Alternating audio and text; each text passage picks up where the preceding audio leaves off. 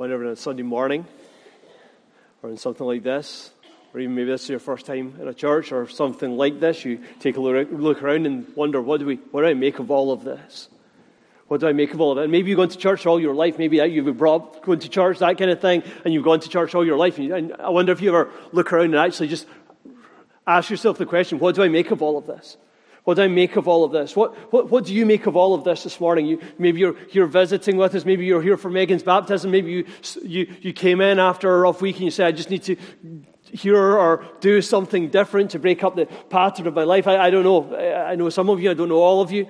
I can see that looking out. So welcome if you're visiting. My name's Scott. I'm the pastor of the church here. Why don't you go ahead, grab your Bibles. If you don't have one with you, there's ones just tucked into some of the pockets in the backs of the seats there. If you can't get one or you're not sure if you want to do that, there's going to be up on the screen for you to be able to track with that as well. We'll turn to Romans chapter 6. Romans chapter 6 is where we're going to look at this morning as we kind of prepare and as we think a little bit more, hopefully to help you figure out what you make of all of this. Okay, that's really the goal for this morning. My goal for this morning is, if you haven't trusted Jesus yet, that you would long to trust Jesus. If you haven't been baptized yet, that you would desire to be obedient in pursuing baptism. And if you have trusted Jesus and you're already baptized, then you would really want to live that out in a new and deeper way as a result of what we're going to look at this morning. So that's really the goal. So I haven't set the bar too high. Okay, I haven't set the target too high. Hopefully, with that, we believe God's word is something transforming to say to you this morning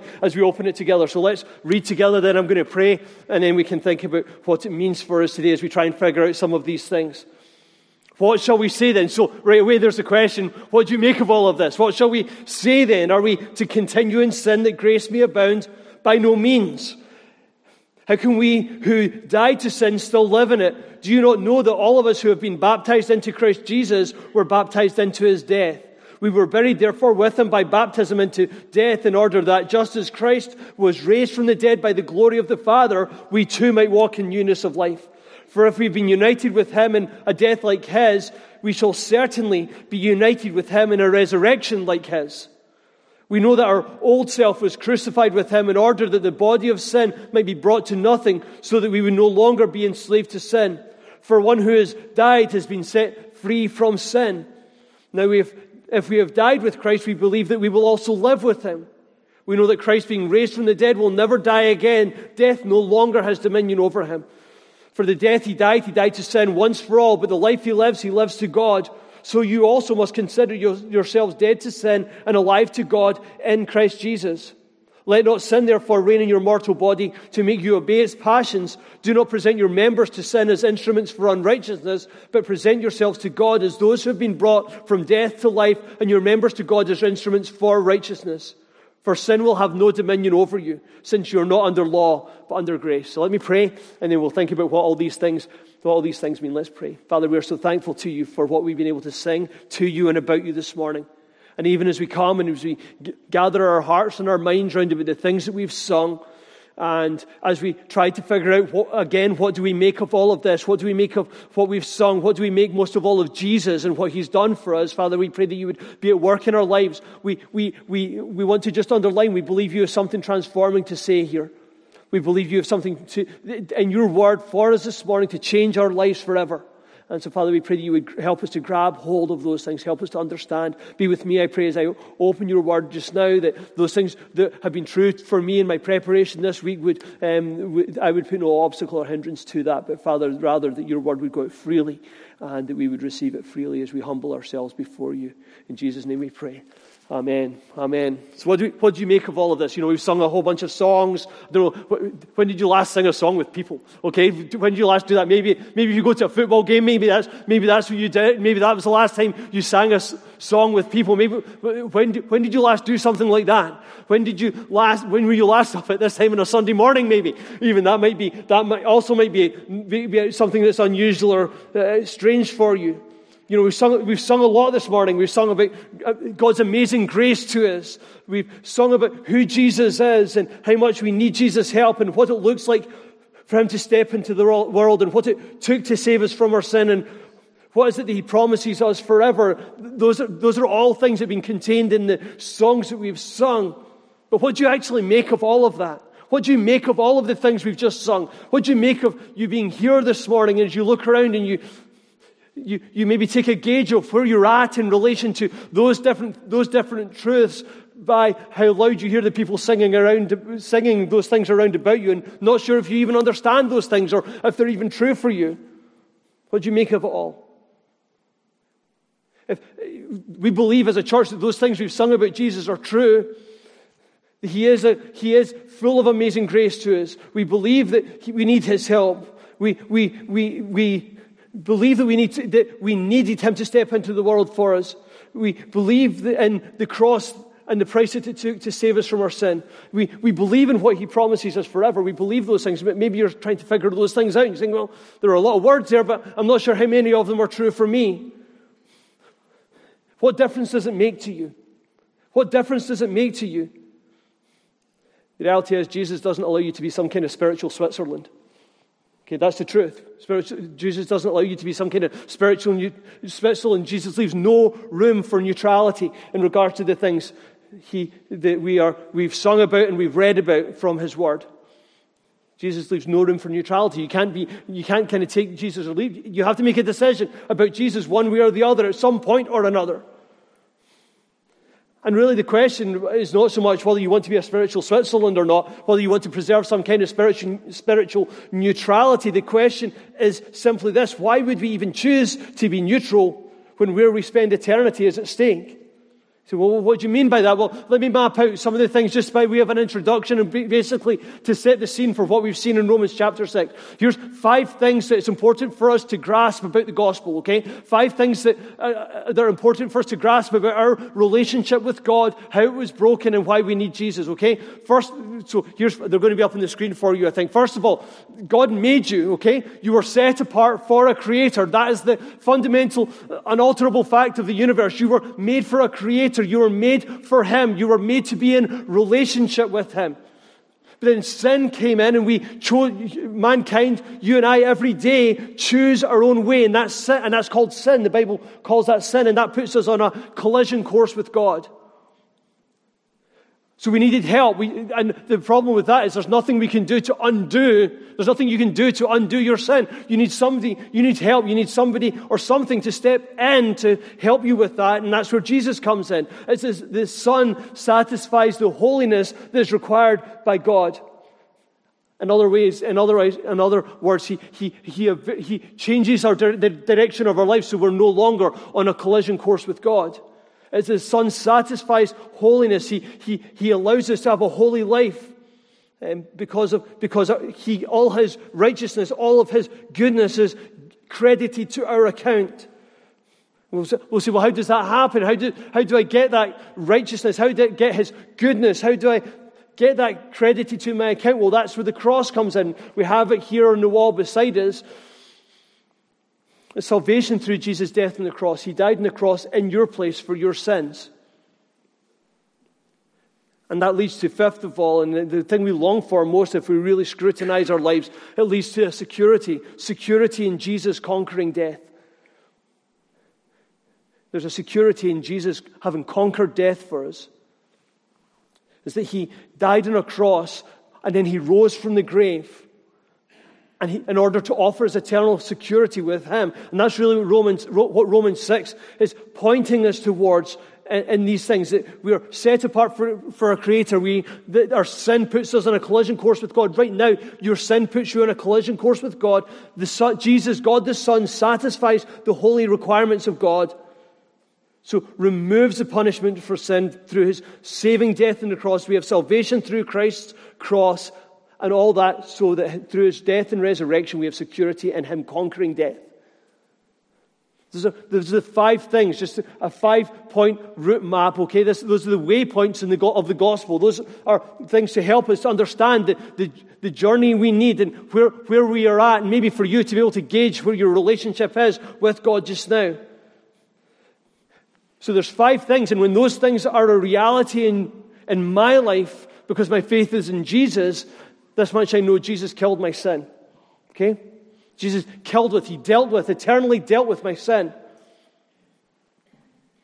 Is that the eternal stain and record of my sin has been removed through Jesus, And when I understand that it cost Jesus his life through his death on a cross, then Romans 6 points me to, I've got this morning 4 declarations of someone who rightly responds to the gospel, who rightly understands and is living out those 5 realities.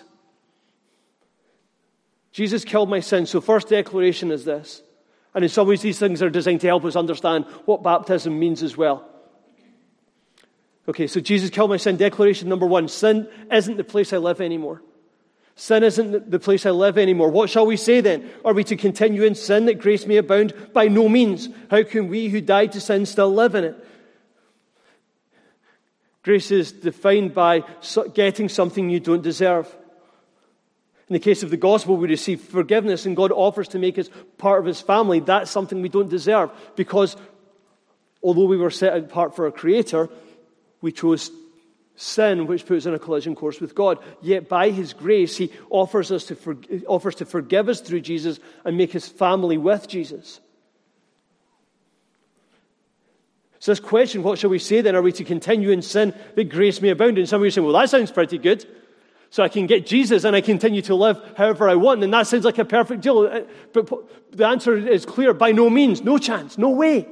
Would we do that? No way can we do that. That's not what the gospel is telling us.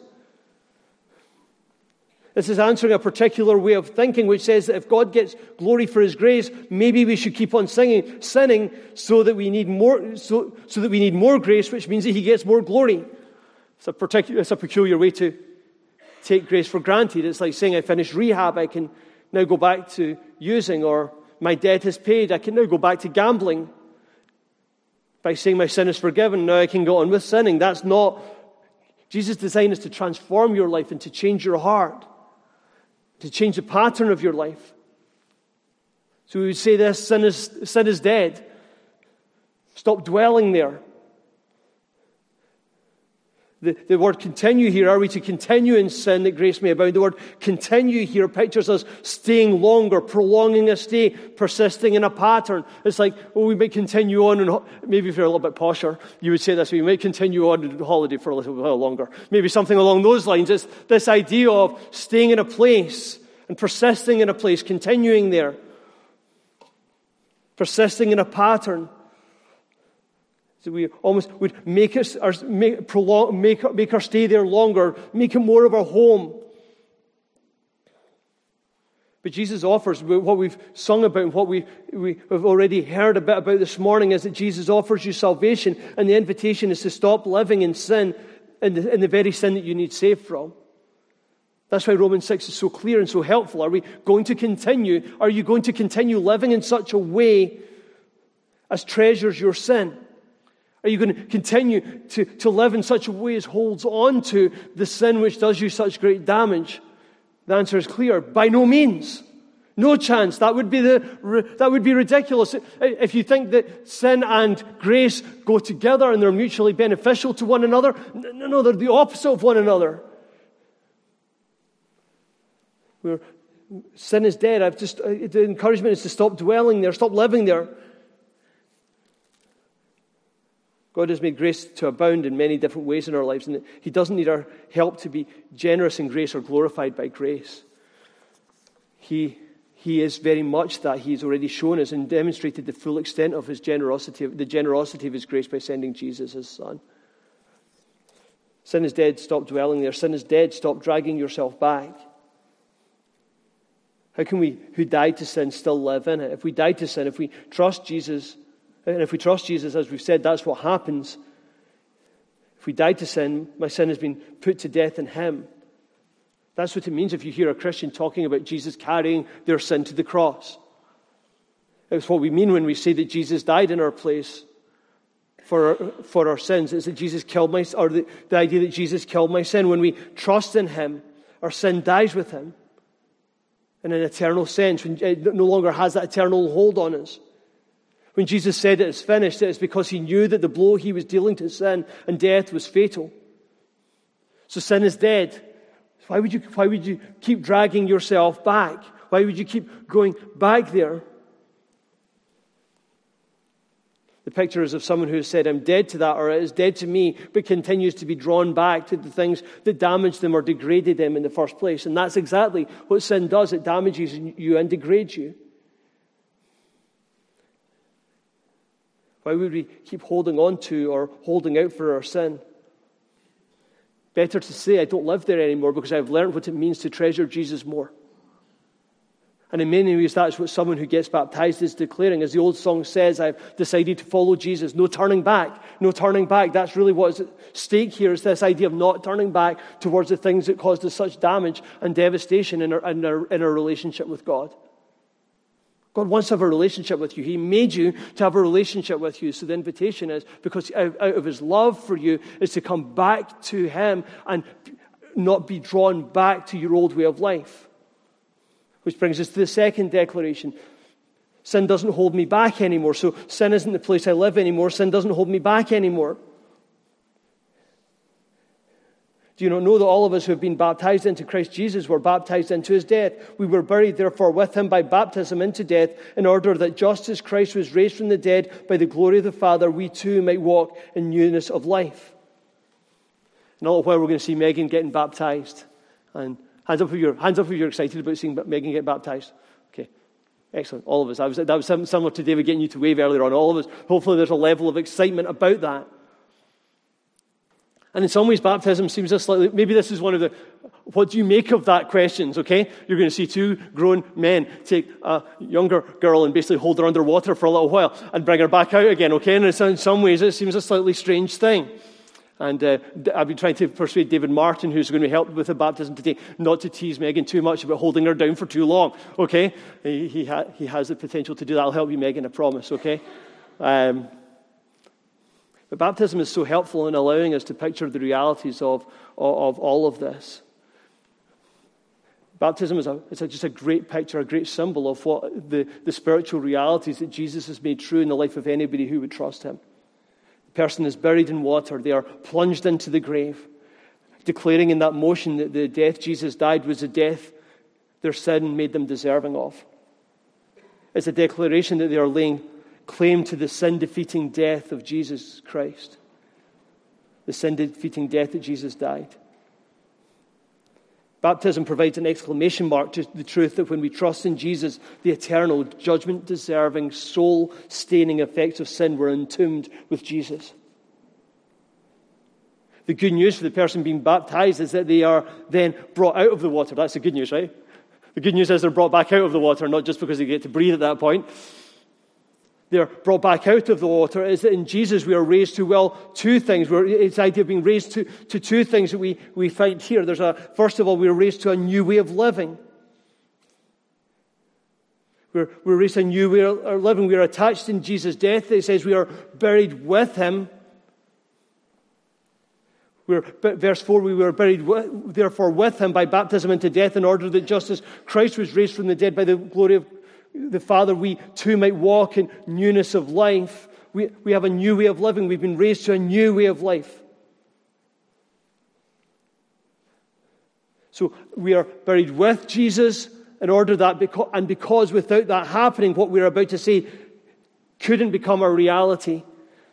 Our dying to sin through Jesus' death on the cross and our being united with him in that allows us and results in us being united with us and allowing us to be raised to life with him too. We're all in on this. We're all in on his death, which means we get to benefit from his life.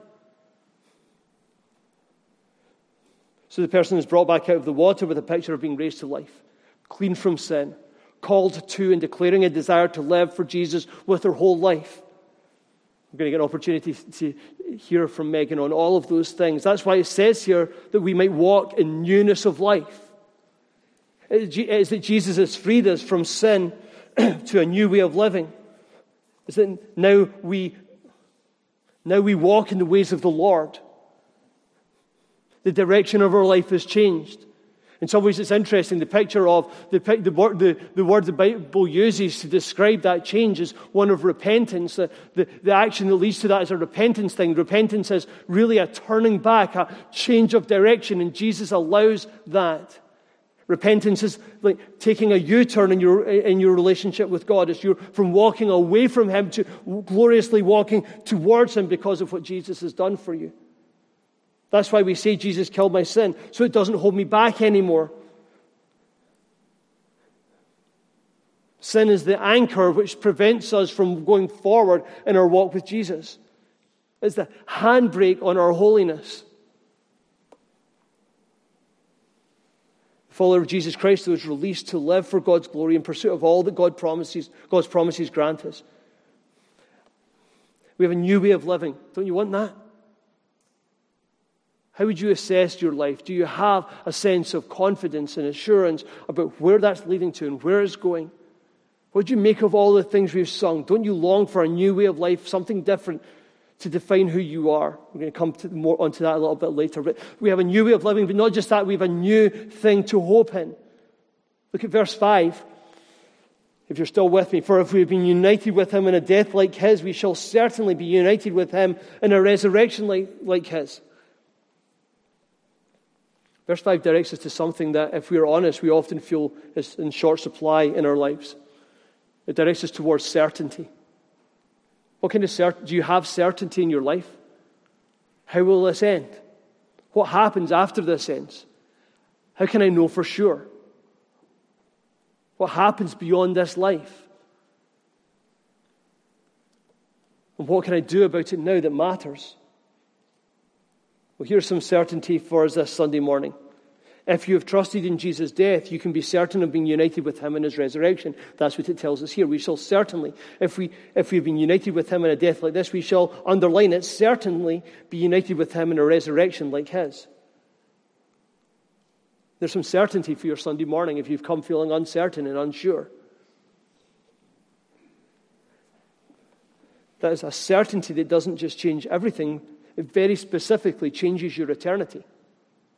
Jesus' death on the cross gives us a new thing to hope in, walking in newness of life with the confident certainty of knowing that Jesus has secured our being raised to eternal life. So a new way of living and a new thing to hope in. Don't you long for those things? Your life to count towards something bigger and greater than it does just now? And you think to hope in a greater certainty and confidence and assurance about your life and what it means? Baptism is in many ways a funeral and a birthday party. Is anybody's birthday here today? Just asking the question. Is there any birthdays here? Hands up if it's your birthday today. Okay, there should be 3 hands up, I think. One of them is in Kidsman. Okay, that's excellent. So Matthew, our boys, it's her birthday as well. Joshua and Lauren, happy birthday. I'm not going to get them to stand. Let's get them to stand and sing happy birthday. No! So tempted. Baptism is in many. They were shy about even putting their hand up there. Okay, the idea of standing up and us singing to them, they're never coming back. Okay, we would like you to come back. Okay, baptism, though, is in many ways a funeral and a birthday party, where part of you dies in order that you would be made more alive than you have ever been before. As you are raised into the grave, lowered into the grave, and then raised to new life. It's a funeral and a birthday party. It's a cause to remember how you once lived, but an opportunity to celebrate and make and hope in what's to come in the future. Part of you dies in order that you would be made more alive than you ever have been before. Don't you long for that? I know I do. There's a certain freedom about faith in Jesus that comes about because we can declare in Him. That third declaration says that there's a freedom here, right? And that comes about because we can declare in Him that sin doesn't rule my life anymore. Sin doesn't rule my life anymore. We know that our old self was crucified with Him in order that the body of sin might be brought to nothing so that we would no longer be enslaved to sin. So here's another picture, another way of thinking about this whole dynamic of our relationship with God. We have an old self which was crucified with Jesus. It's the old me. Have you got an old me? How you used to be? Maybe it's your old look. Maybe you've made some lifestyle changes or that kind of thing. I don't know if you've went to a life coach or something like this. Said, well, here's some changes you can make to improve your life. You didn't leave the old me behind. Maybe it's been. This is way deeper than that and way more eternal than that. We have an old self, this is telling us. We have an old way of living. If we've trusted Jesus, we have an old self which was crucified with Jesus. If you haven't trusted Jesus, then you're still stuck with your old self. And if you're anything like me, that's not a good situation to be in. The old self, which is described here as the body of sin. And this is saying if we put our trust in Jesus, then that allows our old self to be nailed to a cross. This is telling you if you long for freedom, if you long for confidence, if you long for assurance, if you long for certainty, this is telling us that there is freedom in that for you, that sin need not rule in your life right now. It's telling us that sin is powerless. Sin is powerless. The body of sin has been brought to nothing. Isn't that a great picture? Isn't that great? Such an encouraging idea that we know that our old self was crucified with him in order, that verse 6, in order that the body of sin might be brought to nothing so that we would no longer be enslaved to sin. That's amazing good news. The thing that put you on a collision course with God has been removed. The body of sin has been brought to nothing. This is telling us that when we have trusted Jesus, then sin has run out of steam, ground to a halt, lost all of its momentum and impact on our souls. It has been negated, halted, and neutralized. So that we would no longer be enslaved to sin. No longer going back to the poison well of how we used to live before Jesus came in and changed us.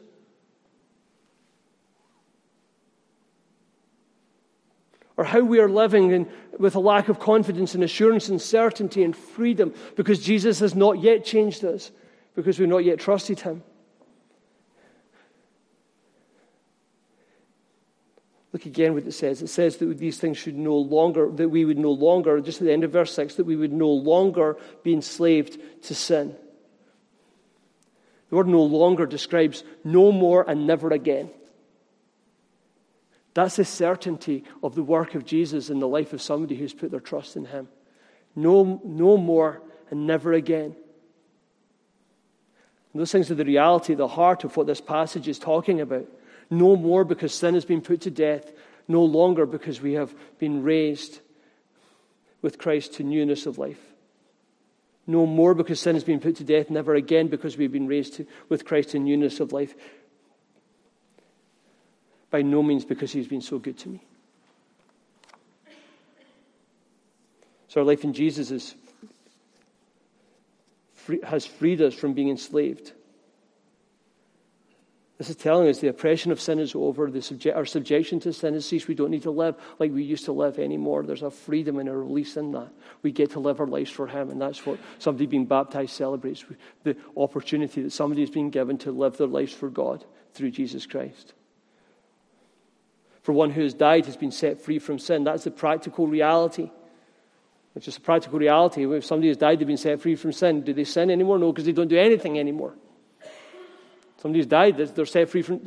That's it. There's nothing they can do because they're dead. That's the reality.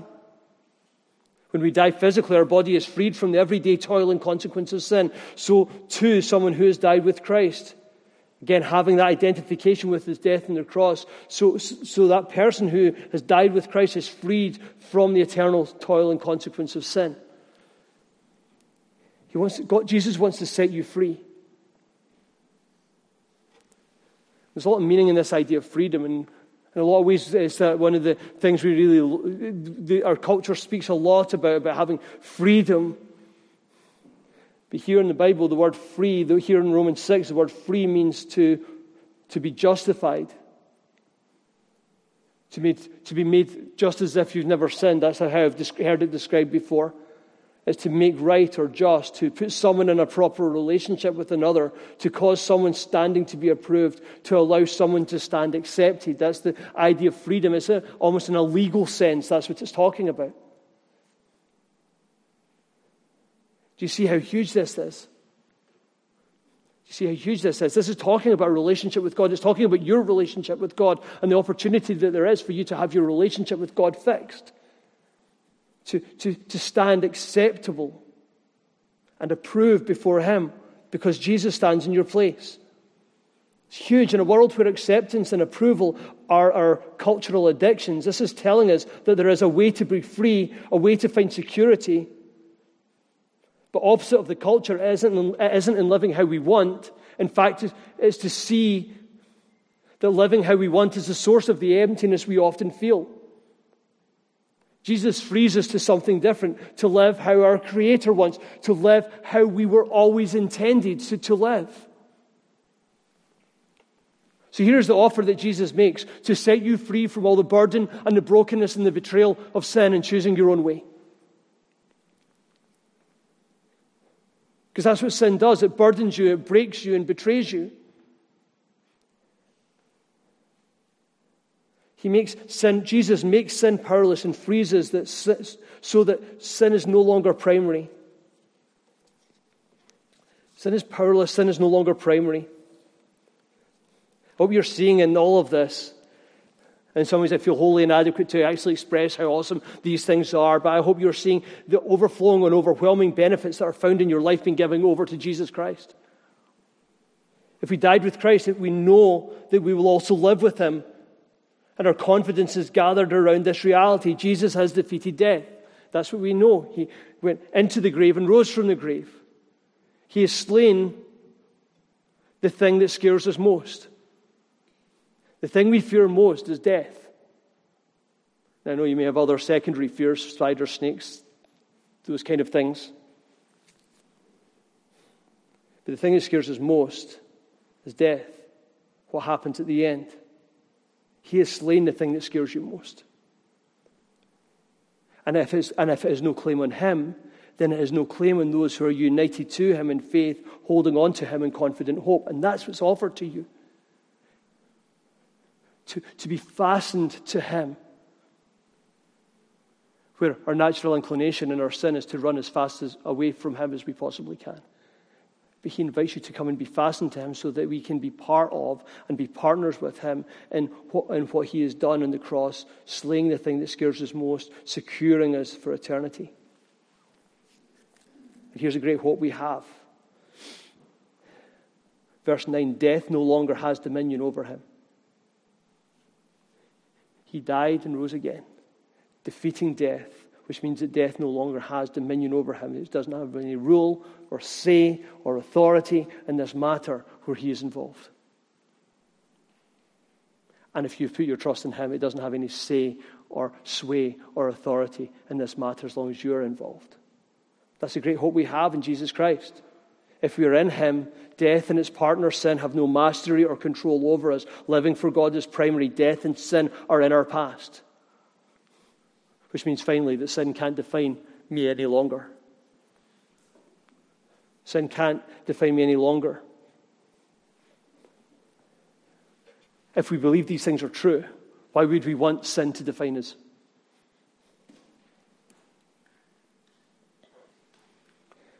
Verse 12, let not sin therefore reign in your mortal body to make you obey its passions. Do not present your members to sin as instruments for unrighteousness. Present yourselves to God as those who have been brought from death to life, and your members to God as instruments for righteousness. For sin will have no dominion over you, since you are not under law but under grace.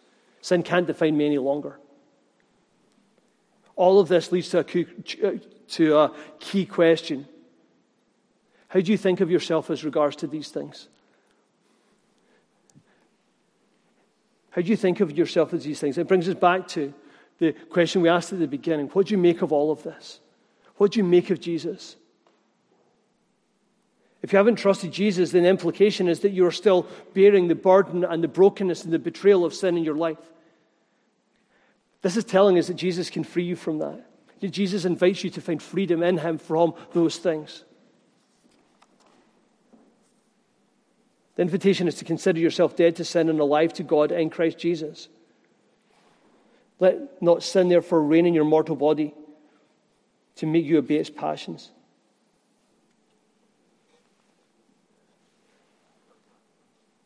If you call yourself a Christian, if you're a follower of Jesus Christ, you must consider yourself dead to sin. To say, I don't live there anymore. It doesn't hold me back anymore. It doesn't rule my life anymore. And therefore it doesn't define me any longer. There's an encouragement in amongst all of this to watch your will. Two things just to finish off. Watch your will. When you take stock of your life and think about Jesus and consider all that he has done and the price that he paid and how it was your sole debt payment that he paid on the cross. When you think about that, watch your will. Think about, it's time to make some better choices. It's time to make some decisions about what do you believe about Jesus Christ. Maybe you've never thought about him before. Maybe this is a great day for you to start. We've got some folks who would love to be able to walk. I'd love to be able to walk through that with you. We've got other folks who would as well. If you've been invited here by someone, maybe they would want to walk through that with you. But answer the questions. Take some time. These are eternal questions of eternal substance, which are so vital for you to be able to draw some conclusions on. What are you living for? Are you living for Jesus? Or are you living for yourself? Or are you living for something else? Let not sin, therefore, reign in your mortal body to make you obey its passions. Don't let that be the case. Let it be a resolve. Let it be our absolute resolve to do what it says next, to not let that be true. Let not sin, therefore, reign in your body. This is part of the considering and counting piece that goes alongside all of these things. There are some decisions to be made about what it is that defines your life. So ultimately, is Jesus defining your life right now? Jesus has removed the dominion of sin in an eternal sense, but we need to decide if we are going to choose to be dominated by sin in an everyday sense. Are you going to go back? Are you going to drift back to the things that Jesus died for and you're supposed to be dead to? Are we going to go back to the old self? Are we going to continue in sin? Are we choosing to delight in the very things that Jesus had to die to save us from? Does sin, right now, is sin reigning in your mortal body? Or maybe to put it another way, is the life that you're living right now defined by obeying sin-fueled longings, or is it defined by obeying the Son of God who loves you and died to save you? When you've trusted in Jesus as Savior, sin cannot define you any longer. You belong to someone else. You follow a different and eternal King that rules your soul, and you gladly follow because he has been so good to you. Which means there is not just a call to watch your will, but finally a call to choose your weapon. Do not present your members to sin as instruments for unrighteousness, but present yourselves to God as those who have been brought from death to life, and your members to God as instruments for righteousness. And you say, well, what's that got to do with weapons? We'll see in a minute. We can present our lives in one of two directions. We can consecrate, we can dedicate, we can devote our lives in one of two directions. If you believe that what this is telling you about Jesus, the instruction is clear. Don't devote your life to things that have nothing to do with God's eternal plan for your life, because you've got a choice between devoting your life away from God or devoting your life towards God and his eternal plan for your life. And it puts it here as instruments of righteousness or instruments of unrighteousness, that has both of those things in the verses we've just read. When we understand that we get to devote our lives to God as people who he has brought from death to life, then we present our bodies as instruments of righteousness because we want to live our lives according to his plan and according to his way. Now, the word instruments here isn't some musical accompaniment, but actually describes military activity. Choose your weapons. It's a battle. There's a battle going on for you. Even right now, there's a battle going on for your soul and for the sin in your life. There's a wrestling match, and maybe you feel that. You think, well, how dare he speak to me about my sin and how I'm living my life? How dare he do that? Well, that's part of it. Are you going to choose to listen to God's word, or are you going to choose to listen to sin and how it seeks to challenge God's word? Maybe you're saying, well, why would I need help? You need help. This is telling us there are eternal questions that need to be answered around about all of these things. Our bodies are engaged in war against righteousness. Our bodies are either engaged in war against righteousness or against unrighteousness. And sin is the battleground. We will fight for our sin or we will fight against our sin. And Jesus invites you to find help from him in your battle against sin, both in an eternal sense and in an everyday sense. Jesus killed our sin. So now he is the king that we get to serve. Sin has no dominion over me. That's what getting baptized allows someone to declare. That's what someone who has been saved by Jesus gets to live for. I'm no longer defined by the sin that burdens, breaks, and betrays me, but by Jesus who loves me and gave himself for me. That's what you're invited to find in him. To turn your back on the things that burden, break, and betray you, and turn towards Jesus who loves you and gave himself for you. And that's what you're invited to find in Jesus today and live in light of for the rest of eternity. That's what baptism pictures. And we're going to sing a song, and then we're going to get an opportunity to hear a little bit about Megan's story and see her being baptized as a picture of all of that. Praise God. Let's pray.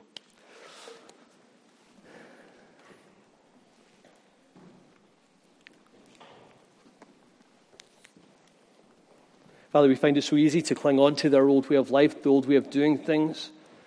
Father, we thank you for the times when you put things in our lives which cause us to consider our ways and to think about how we're spending our days and the things we're passionately pursuing most of all and the things that are defining us in our lives. Father, we thank you that your word highlights the burden and the brokenness and the betrayal that sin brings. And if we look at our lives, that makes so much sense because we see the emptiness and the lostness and the dissatisfaction and the disappointment that our lives often contain because we're trusting in the wrong things. But Father, we thank you that you seek to arrest our attention. You seek to draw our attention to Jesus, the one who loves us and gave himself for us in order that we can be defined by something better and greater. So Father, we pray just now that these things wouldn't be lost, that you would allow us just to go away from this morning and not consider these things anymore. Father, we pray that you would help us to pursue these eternal questions, to really ask, what do I make of all of that? And most of all, what do I make of it, Jesus? So help us, we pray. And even as we prepare now, as we're going to sing, but now as we prepare for Megan coming in and sharing her story, we want to pray for her, just so you would have your hand upon her as she tells her story of how you've changed her life. Thankful for her willingness to do that. Thankful for her obedience. Father, we pray you would bless her as she does that. And so, Father, we pray you would help us all these things, to not just to look at this and think, well, what does that mean for them, but rather, what does that mean for me? Do a work in us, we pray. In Jesus' name, amen.